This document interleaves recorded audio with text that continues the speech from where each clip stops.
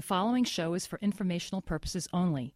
Individual situations may vary, and the information should be relied upon only when coordinated with individual professional advice. Welcome to Discovering Responsible Wealth. This is your host, Frank Congelos. Today's monthly coaching call, we're going to work on what I refer to as kind of the defensive side of your overall finances. Our guest today is Michael Kanarek, attorney at law with Kanarek & Kanarek in Wall Township. Michael, welcome to the show. It's a pleasure to have you with us today. Thanks, Frank. It's a pleasure to be here. So, Michael, I know that your area of expertise is in the area of estate planning.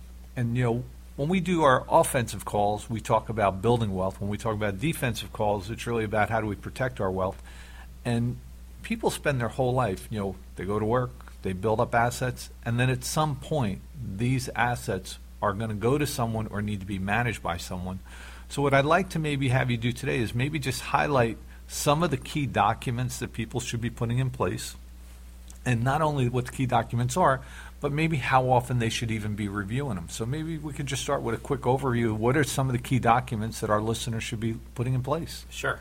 The key documents to be putting in place would be wills, powers of attorney, and living wills or healthcare proxies.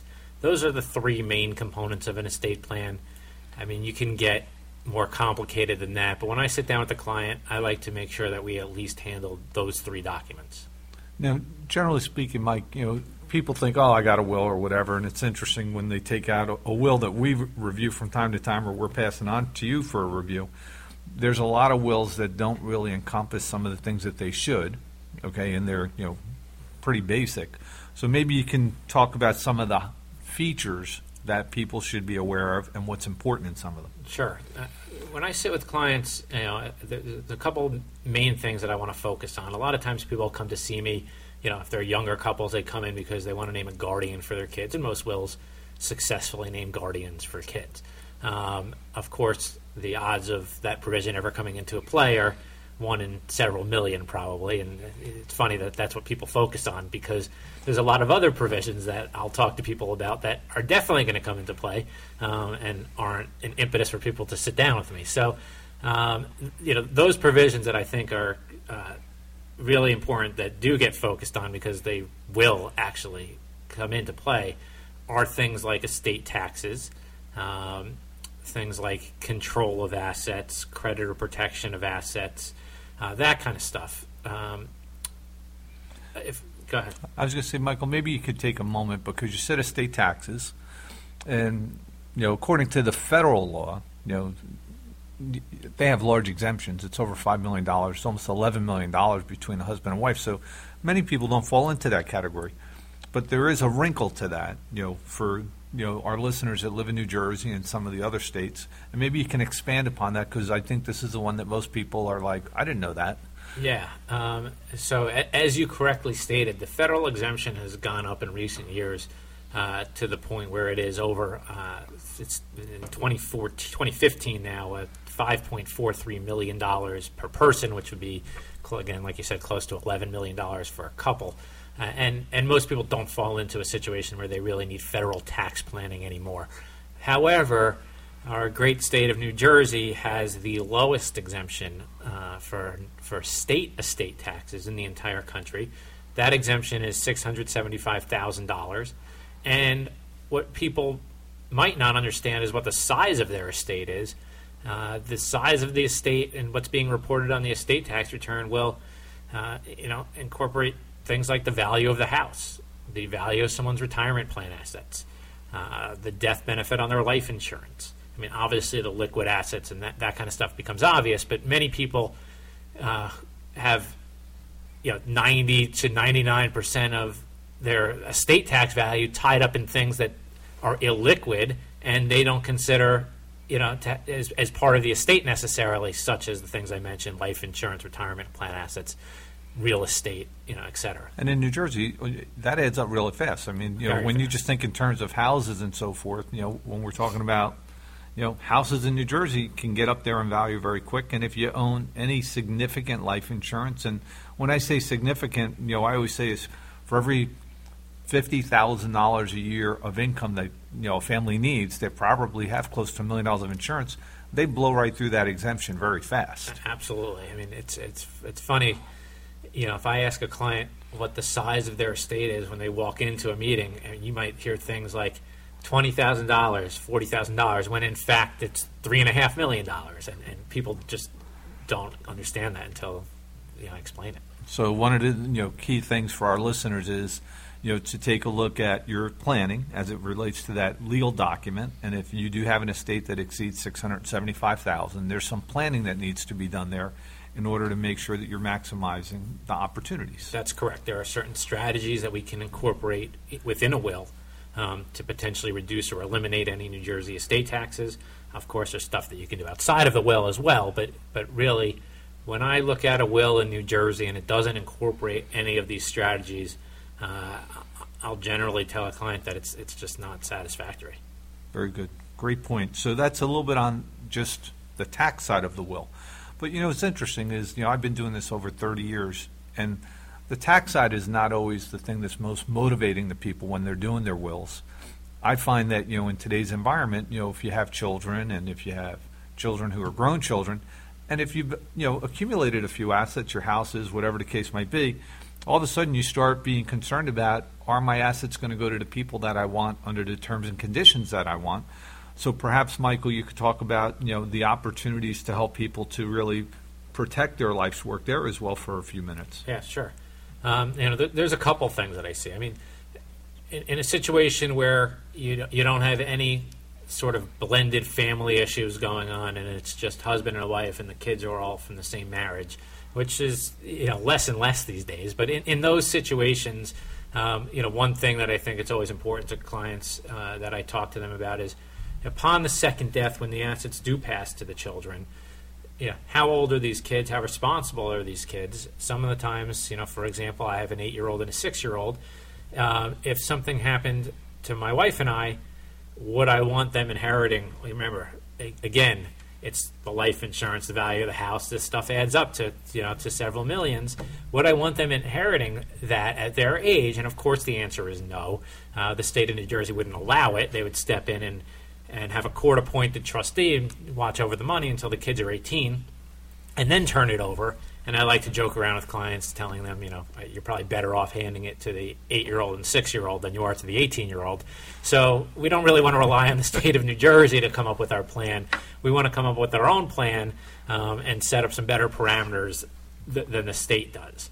So as far as age distribution goes, a lot of times I'll recommend to clients that we hold the money in trust at least until a child's 25, and then even at that point, probably not distribute all of the child's inheritance at that point. You hear those stories where the person wins the lottery and they're broke within a year. Same kind of thing. Maybe we'll turn over some of the child's inheritance at 25, but keep some back in trust where the money's there. Again, if the child needs it, there's always a trustee that can make distributions, but the child doesn't gain control over the whole thing until in maybe 30 or 35. You could do some at 25, some at 30, some at 35, different steps like that.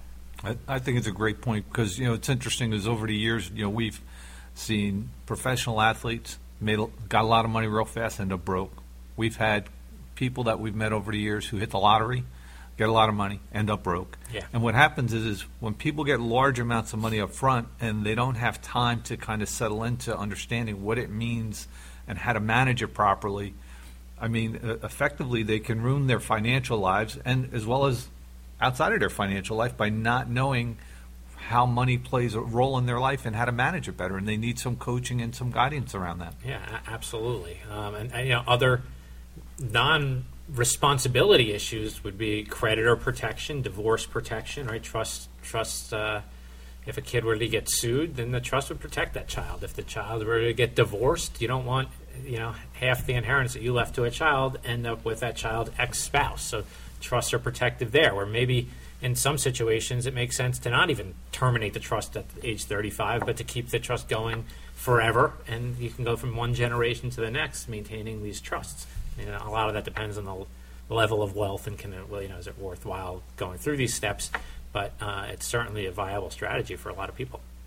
Mike, great point, and it's one of those of, and for our listeners and, so forth, it's one of those of we know at some point you're going to want to address this. What we're suggesting is, give it thought and get to a professional like Mike Kanarek, someone who specializes in that field, that you can have the conversation sooner rather than later, because, hey, you never know. Yeah. The other thing is, you mentioned a couple of other documents. Maybe you can just kind of high level mention a little bit more detail of what they are, what they do, and their significance. Sure. The two other documents I'd mentioned, the first one was a power of attorney. A power of attorney is a document where you appoint somebody to manage your affairs if you're unable to manage them on your own. And just to give a quick example from my personal life where it became necessary many years ago when my grandmother was alive, she ended up with Alzheimer's in a nursing home. And luckily, my mother had power of attorney. So my mom was able to do things like sell my grandmother's home, like write checks on my grandmother's account to make sure that the bills at the nursing home were being paid, manage my grandmother's assets for her. If this document is not in place, my mom has no authority to sell my grandmother's home. My mom has no authority to write checks on my grandmother's account. And then nothing gets done, or my mom has to go to the court to be appointed as my grandmother's guardian. And that is a whole big process that you really want no part of. No, it's not fun. So power of attorney is a very simple document, and there is absolutely no reason not to make one. And it could really come in handy if it needs to be put in place. The last document that I had mentioned was a living will and a healthcare proxy. And a living will is simply a document that states, generally, you'll state your desire not to be kept alive artificially in the event that you have no hope of recovery. So basically, you're expressing your feelings on certain medical conditions and how you would want them handled in the event that you're unable to express how you want them handled. In addition, you'll appoint a healthcare proxy to make medical decisions for you if you're unable to make them on your own. And again, obviously, those are very important documents to have. Very good. So, Michael, thank you so much for being with us this month on Discovering Responsible Wealth. Discovering Responsible Wealth for our listeners is brought to you by the Institute of Responsible Wealth. And again, you've been listening to, this is Frank Congelos, your host, and our guest today was Michael Kanarek of Kanarek & Kanarek in Wall Township, attorneys at law. His area of expertise, again, is in estate planning. And by the way, just as a little side note for our listeners, is when you are doing your planning, I do strongly recommend that you deal with people that have that area of expertise, not necessarily someone who's closing on your real estate deals and so forth, but you need someone who specializes in estate planning. Aside from that, have a great month, and we look forward to speaking to you next month. Thank you again, Michael. Thank you. Advisors of the Institute of Responsible Wealth may be licensed for investment and insurance products. The Institute of Responsible Wealth is an educational division of CNA Financial Group. CNA Financial Group and its advisors are an agency or an agent of the Guardian Life Insurance Company of America, New York, New York. Securities products and advisory services offered through Park Avenue Securities, LLC, member FINRA, SIPC. Park Avenue Securities is an indirect, wholly owned subsidiary of Guardian. The Institute of Responsible Wealth and CNA Financial Group are not affiliates or subsidiaries of Park Avenue Securities or Guardian.